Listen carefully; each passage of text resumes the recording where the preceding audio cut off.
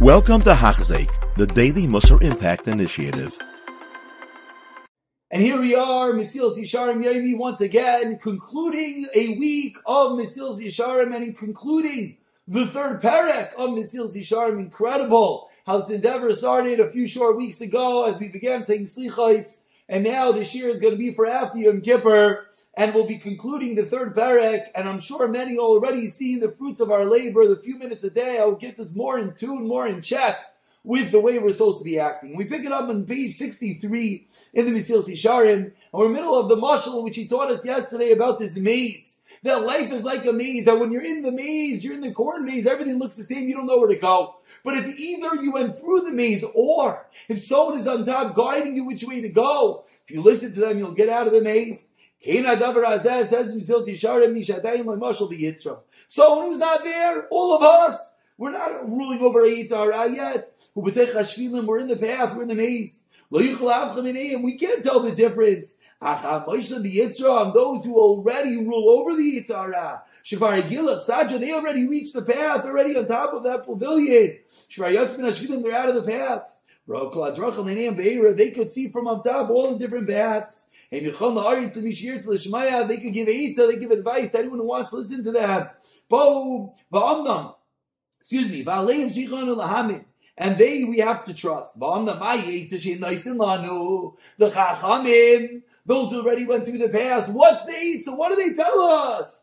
Come and make a cheshbon, come and make an accounting and think about this world and contemplate your actions. This is good advice because it's already been tested and seen and understood. This is the derech amiti, the correct path. To reach the goodness that we seek, nothing else. And finally, the Mesilas Yesharim concludes his third chapter about the Chalkei as heroes with a bit of a summary. What's the cloud? The summary.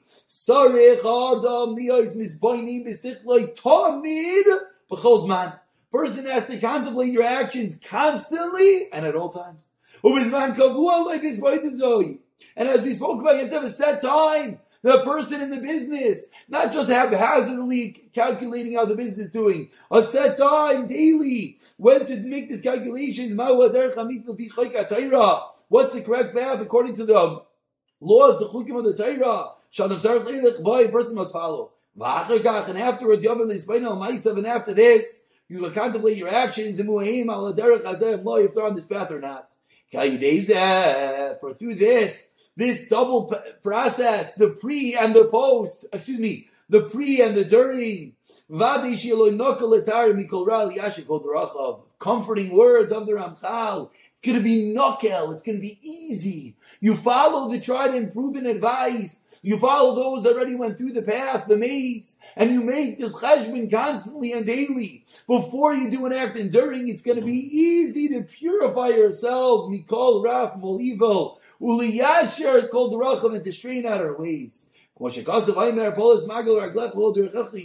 Pasuk in Mishlei teaches us, the way that you walk and all the ways will be proper.